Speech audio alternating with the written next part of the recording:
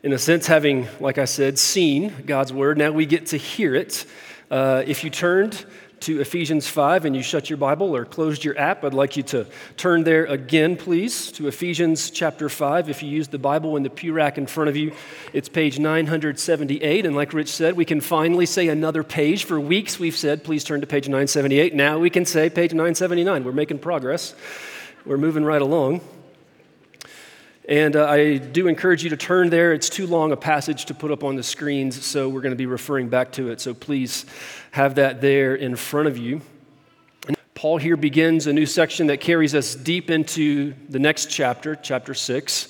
And it's his instructions to households, to families. And this first section, you might know, is on marriage. It's addressed to husbands and wives. You heard that as Rich read it. So we're beginning this new section. It's on marriage, and here's how I'm going to approach it. We're not going to talk about marriage. At least not yet, and maybe not like you think. There is a lot here in verses 22 through 33, so we're going to spend 2 weeks on this. And this week, we're not going to talk about human marriage, and let me try to tell you why. I came across a quote recently from the novelist Walker Percy. You might have heard of him. He said, and this is true, I think, you can get all A's and still flunk life. True? You can get all A's and still flunk life. And actually, that quote that I found was in reference to marriage and how you can know everything there is to know about marriage, but flunk marriage. You can even know everything this passage says in Ephesians 5 about marriage. You can ace the test and flunk marriage. I'm guilty of it. If you're married, you're probably guilty of it as well, because in our marriages, we don't live up to what we know. We might know the right answers, but we still at times turn to selfishness and flunk marriage, because as much as this passage is about human marriage, and it is, it's as much or more about Jesus' marriage. Now, if you're new to Christianity, that might sound strange, because if you know anything about Jesus, you might think, I didn't know he had a wife. We'll talk more about that as we go. Let me say it this way. It's as much about Jesus' relationship with the church, even with an individual Christian, as it is about human marriages. And I think you'll see this. This passage is some of the most profound and deep and moving information about Jesus' relationship with us that there is in the Bible. But here's the sad part. We miss it because we rush to talk about marriage. We rush to talk about husbands and wives. And in a sense, that's good because we want to know. If you're married, you know it can be hard. It can be wonderful, but it can be hard. And you think, I need to know how to do this. And so we rush for the answers. And if you know much about this next few verses that we'll talk about this week and next, you can know it can also be a very controversial topic, what this passage says about husbands and wives, at least in our day and age. And in our rush to talk about the controversy, we miss what it says about Jesus and the church, and we don't give that its due. We don't give what this passage says about Jesus and his love for the church its place. We miss that as we rush to talk about husbands and wives. And here's what happens when we don't give this content about Jesus and the church its due. We don't find our place in this story. Ephesians 5, here in this section, is, you might say, a love story. And you've got a place in it. You've got a character to play in this love story. But if you don't give it its due, you don't know your place in the story. And if you don't know your place in the story, you don't worship Jesus for your place in that story. And if you don't worship him for it, then you're not changed by it. And if you're not changed by it, you can have all the right answers about marriage and flunk the test. So some of you might have come this morning or last week when I was sick thinking we talk about this passage and think, I want to hear what the controversy is about. I want the answers to the controversy. And we're not going to talk about that this week. We're going to talk about Jesus and the church to find your place in this love story. And you and I are surrounded by love stories, aren't we? It's in our books, it's in our movies, it's in our TV shows, and it's especially in our songs. I've got before me a lot of different types of people who listen to a lot of different types of music. But whatever type you listen to, whatever genre you like, from whatever age and place and time it came from, I can guarantee you most of them are about love. Most of them are about love songs. We're surrounded by love stories. Try to go a day even without hearing something about a love story. And here right before us is this amazing love story about Jesus and the church. Whatever your preconceived notions are about Jesus and the church, please try to lay those aside and just have open ears and an open heart about what this passage love story, because I think it's the most mind-bending, soul-satisfying content you can find in the Bible. And my prayer is that we'd be able to give it its due this morning by asking 4 questions as we look at this passage. First, who's the bride? Second, who is the groom? Third, what does the groom do? And fourth, what does the bride do? So first, who is the bride? Now, in our typical love story, our movies, our shows, or whatever, you might picture a young man rushing in to excitedly tell his parents, I found the one. Mom and Dad, I've found her, the girl I'm going to spend the rest of my life with. I'm so excited. And what is this girl like in these stories this young man is describing? She's beautiful. She's incredible. She's perfect, Mom and Dad. She's flawless. I can find nothing wrong with her. That's our kind of love story, but that's not the bride described in the passage that Rich read for us a few moments ago. That is not at all the bride described here. And throughout this passage, it can be hard to know if Paul, the man who wrote it, is describing husbands and wives on a human level or Jesus and his bride, the church. In verse 31, if you look there, Paul quotes from Genesis chapter 2, which is where the first marriage between Adam and Eve is described. And he says, a man will leave his father and mother and hold fast to his wife. Now that's a description of human marriage. A man leaves father and mother and holds fast, that is, we'll talk more in a moment, makes a promise to his wife, and the two become one.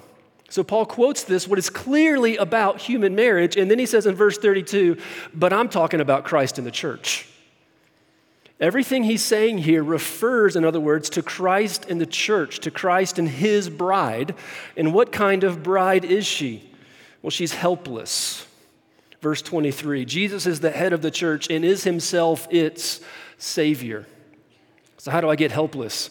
If you have a Savior, you need to be saved. If you need to be saved, you're helpless.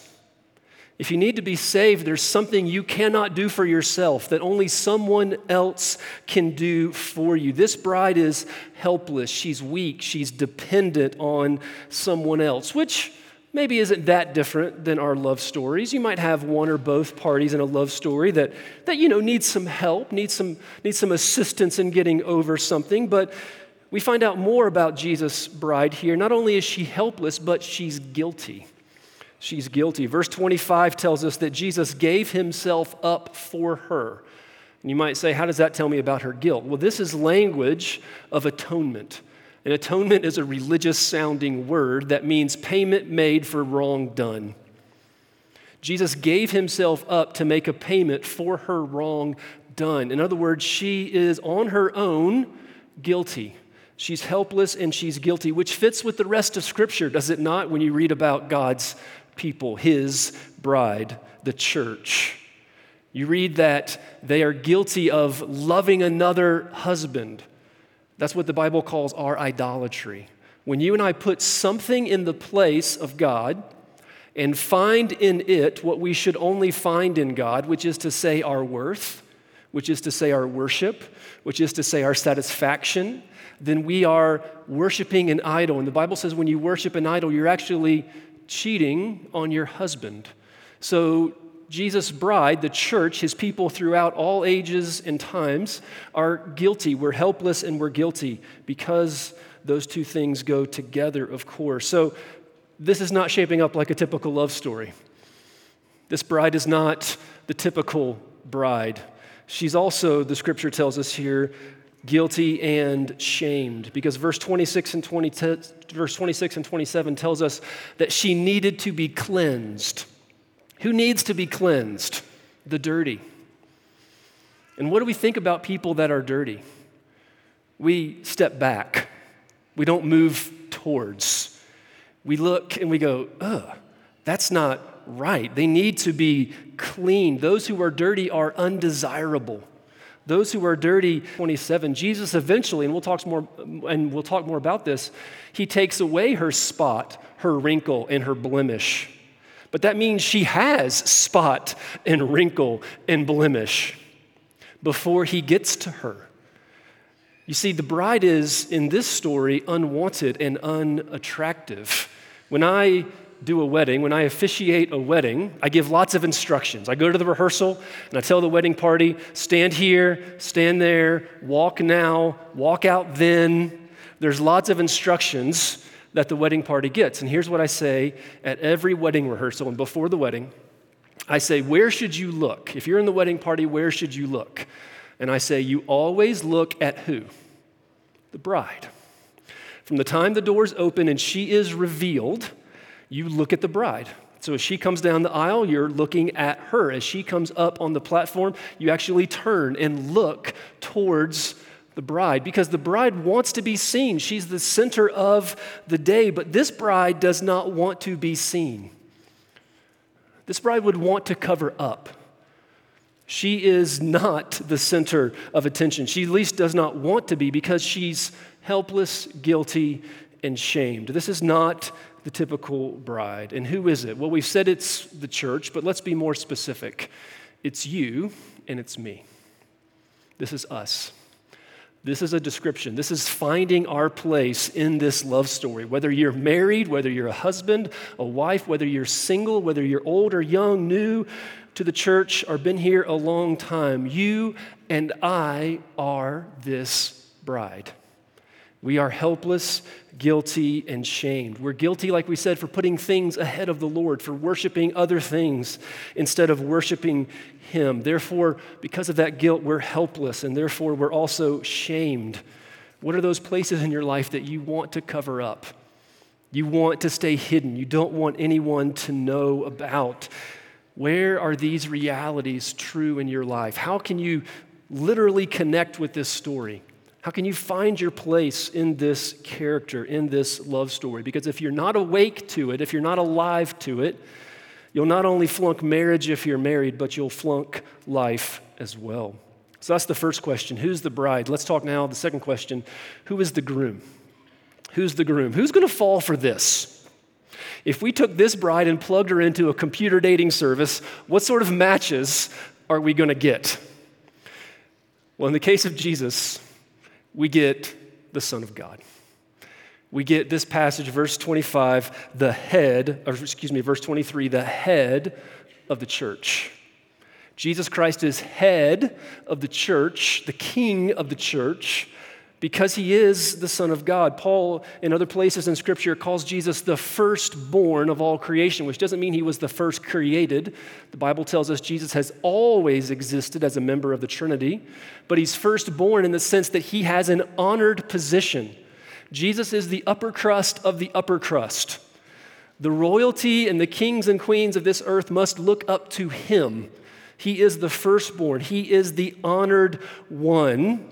This is the groom that goes with this bride in this love story. And it's not odd, if you think about it, that God would call himself a groom. He's been doing it throughout the Bible. If you're familiar with the Old Testament, this is not new. Paul didn't make this up out of nowhere. But God often calls himself the husband of his people, and his people his wife in the Old Testament. Jesus himself called himself the bridegroom. In other words, Scripture is all one story. All 66 books go together to make one story, and you can describe this story from many different angles, and this one is an angle of a love story. The prince is coming to rescue his bride. What we've got so far is the original Odd Couple.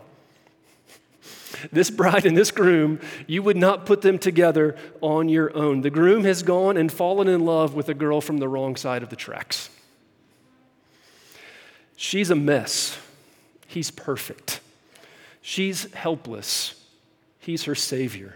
She's guilty. He is perfectly righteous. She is shamed. He is glorious. She is unattractive. He is desirable. But I want you to see something so important if you're going to get this passage. It defines his headship, the fact he's head of the church. It defines it not so much by his nature, that he is, by what he does for the church.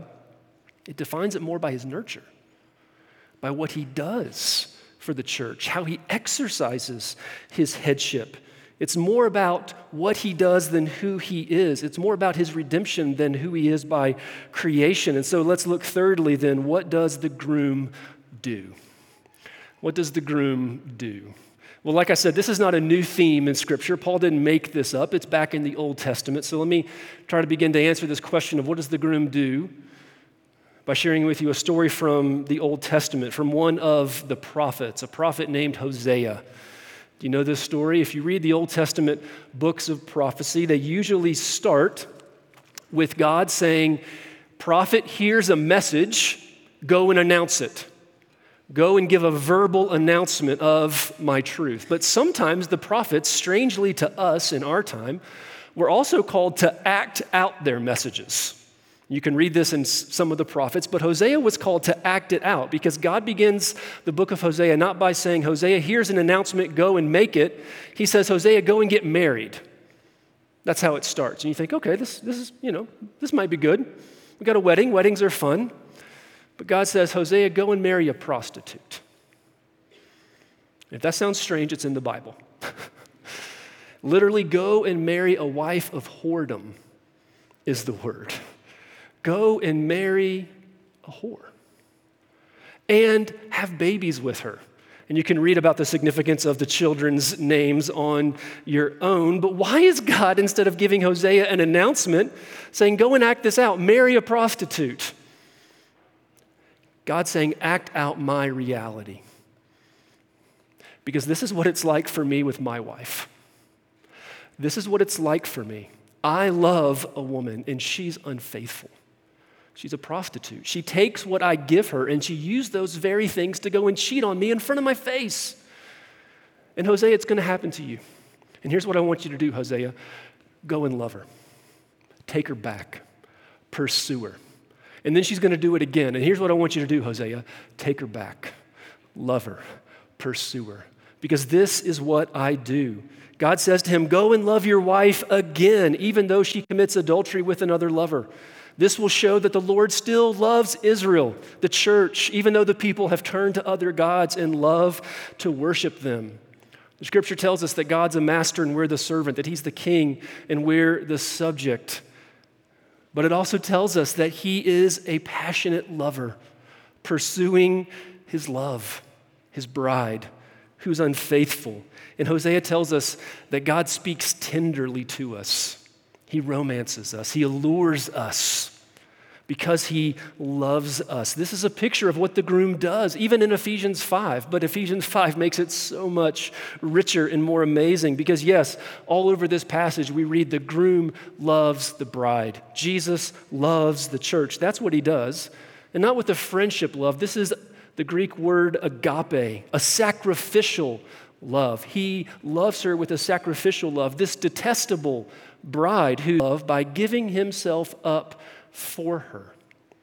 Again, language of atonement, payment for wrong done. This is where it takes the message of Hosea and goes even further. Hosea took her back. Jesus dies for this bride. It's like she comes before the judge for sins that she's committed. She has a debt. And it sins against her husband. And as she stands there, who's the judge but her husband? She could not expect mercy from this judge. She sinned not just in general, but against him. And the judge says, I will take the punishment. I will pay the debt. I will give myself up for her. For her. I will give myself up. We saw it back in Ephesians chapter 5, verses 1 and 2. Paul told us to walk in love as you've been loved, And you were loved by Jesus giving himself up. Paul loves these words about Jesus giving himself up. He talks about them also in Galatians 2, a verse many of you know. The life I live in the body, I live by faith in the Son of God who loved me and gave himself up for me. Paul is all the time connecting Jesus' love for us, his bride, with the fact he gave himself up. He proved it. He took the punishment that this wife deserved. He stepped in and loved this desperately flawed bride and paid the price for her. What else does he do? He cleanses us. Again, verse 26. Note the tense, having cleansed her. If you are a Christian, then your cleansing is a past tense fact. Sometimes people think of becoming a Christian as just changing a label. I'm just going to take on a new label. But it's, like we said before, an inner transformation of our guilt and our shame and our stain being washed and cleansed away. Some have wondered whether Paul's here actually referring to a traditional bridal bath in that day and time where the bride began her preparations that way. But it's not just an external bath, it's an internal bath. He takes this bride and cleanses her. He washes her, it says, with water. And praise God, that's our passage on a day where we celebrate baptism because, yes, that's a reference to baptism. When we become Christians, we're baptized, we're washed with water, but it's not a magical ceremony. It has to be with the Word, as Paul says here. Like 1 Peter says, you've been born again through the Word of God. He cleanses us with His Word. Why? So that He might sanctify us. So that He might sanctify us. Verse 26. If you know much about the Bible, perhaps you know that the word sanctify means to take all those places in your life where sin has power over you, where it feels like you can't say no to it. And by faith, it's a process of growth where you learn how to trust God and say no to sin. That's sanctification. And God's doing that in the life of every Christian. Whether we feel it or not, He promises He's doing it. And Jesus has cleansed you so that He might sanctify you, so that you, His bride, would no longer say yes to every other lover, but say yes to Him. He sanctifies us. In other words, as someone said, God loves you as you are. He loves His bride as she is, but He loves you too much to leave you as you are. He's working on us. He's sanctifying us. He's making us attractive so that He might, the passage says, present us in splendor. Present you in splendor. You ever watch those makeover shows, those transformation shows, those before and after pictures? There's never been a before and after picture like this one. This bride before to what Jesus is making her into, creation will be stunned when Jesus is done with His bride. He is making her over. He's transforming us from the inside out because He wants everything about His bride. So all of your longing for glory, and you long for glory, you long to be presentable, you long for what this passage says Jesus does for us. This is the only place it can be resolved because it's the only place our shame can be taken and crushed by the one who became shame for us, taking that on Himself. And then He nourishes and cherishes. Jesus nourishes and cherishes. For Him to nourish you, that means He is knowing the diet that you need. He's taking care of. He's growing tenderly. He cherishes. Is there something you cherish? A memory, a possession, someone? That's a hint of how God feels, how Jesus feels for you, His bride. He nourishes and cherishes us. Why? Because we are His body. We are His body. We take care of our own bodies. Jesus takes care of His own body. Because if it was everything up to this point, the 31 and 32, where Paul quotes Genesis shows, but he goes further in verses 31 and 32, where Paul quotes Genesis and says Jesus actually makes this bride a promise. Again, in the Old Testament, the language of holding fast is covenant, promise, vow language. Jesus left His Father's throne above, and came after his bride and made her a promise. And as a human husband and wife make promises and become one, so Jesus makes a promise and becomes one with you and the rest of the church. Has that not been one of the themes of Ephesians that we've seen over and over again? Union with God. We've talked about this series being Grace Unites, and the first thing Grace unites is you and God. Someone said, God does not love us to the degree that we are like Christ, praise God, because we are this bride, but he loves us to the degree that we are in Christ, unified with him. When I do a wedding, I tell the couple, when you make those vows, you will become as one can be in God's sight. And then you'll spend the rest of your life growing into that union. And that's what we also do with God. That's a picture of how he sanctifies us. You are one with him despite your sin, despite cheating on him. And yet, throughout your life, through sanctification, you become more and more experiencing of that union. But the main thing I want you to see as we talk about all these amazing things this groom does for his bride is I want you to see Jesus doesn't have to. He is by rights the head of the church. He has authority over her. This is his position. How does he use that authority? Does he use it for his own comfort? No. Does he use it for his own convenience? No. Does he use it in any kind of selfish way whatsoever? No.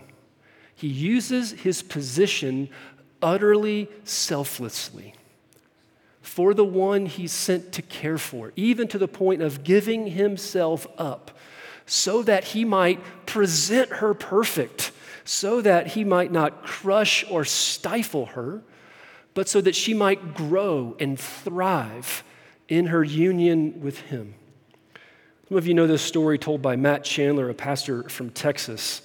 He tells how in his freshman year of college, he's sitting in class, I imagine it being a big school, but there's a 26-year-old single mom sitting next to him.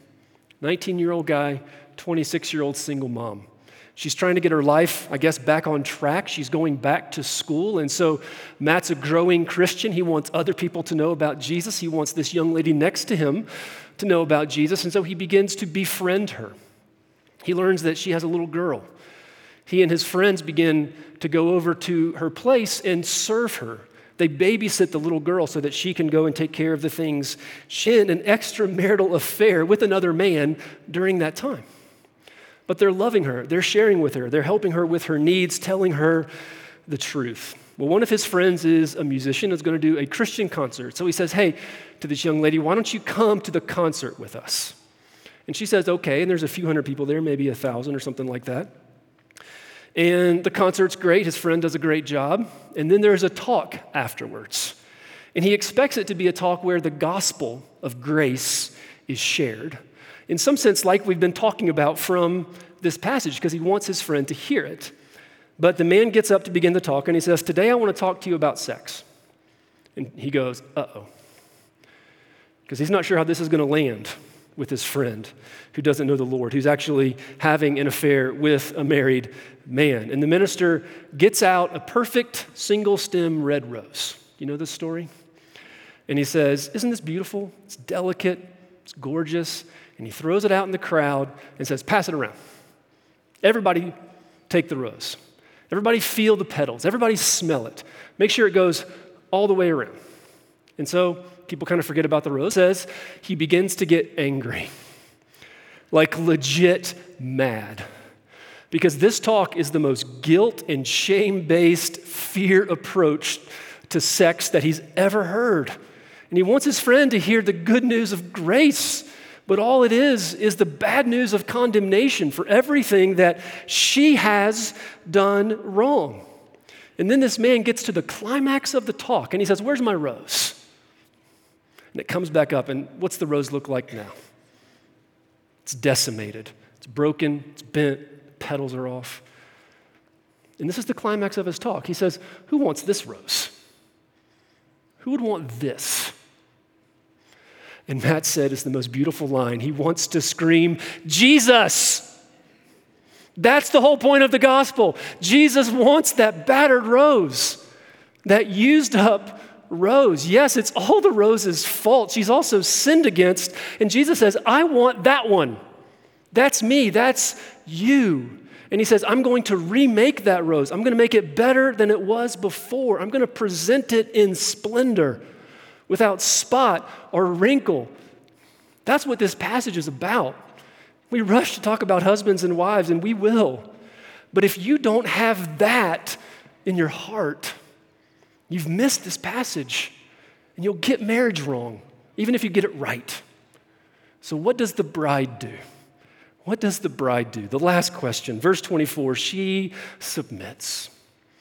It's the resolution of this beautiful love story.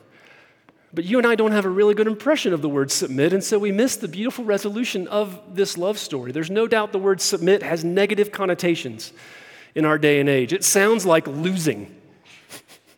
The winner does not submit, the loser submits. The better one does not submit, the inferior one submits. It sounds like an involuntary, unwanted reaction, a forced one, a humiliating one, a response to oppression. But that's not the way the word is used here, as we're going to see through the rest of this sermon and then into next week as well. Because would any of those connotations of the word submit, would they work for this love story? Absolutely not. To submit is to respect, to follow, to go along. And that's what the bride would want to do for this groom. That's what the church is called to do with Jesus, to come underneath his care, to come underneath his will and his purposes, to live them out in her life, to trust him enough to submit, to follow. Because Jesus, he doesn't just conquer us. He gives us new hearts. He makes us willing participants in his story of redemption, this love story. And that's what's envisioned here, a voluntary, loving response of submission and respect to a husband that does not use his position for his own gain or comfort or convenience, but for the good of his wife, sacrificing himself for her glory, that she doesn't become less, she actually becomes more under his care. The church does not shrink under Jesus' care.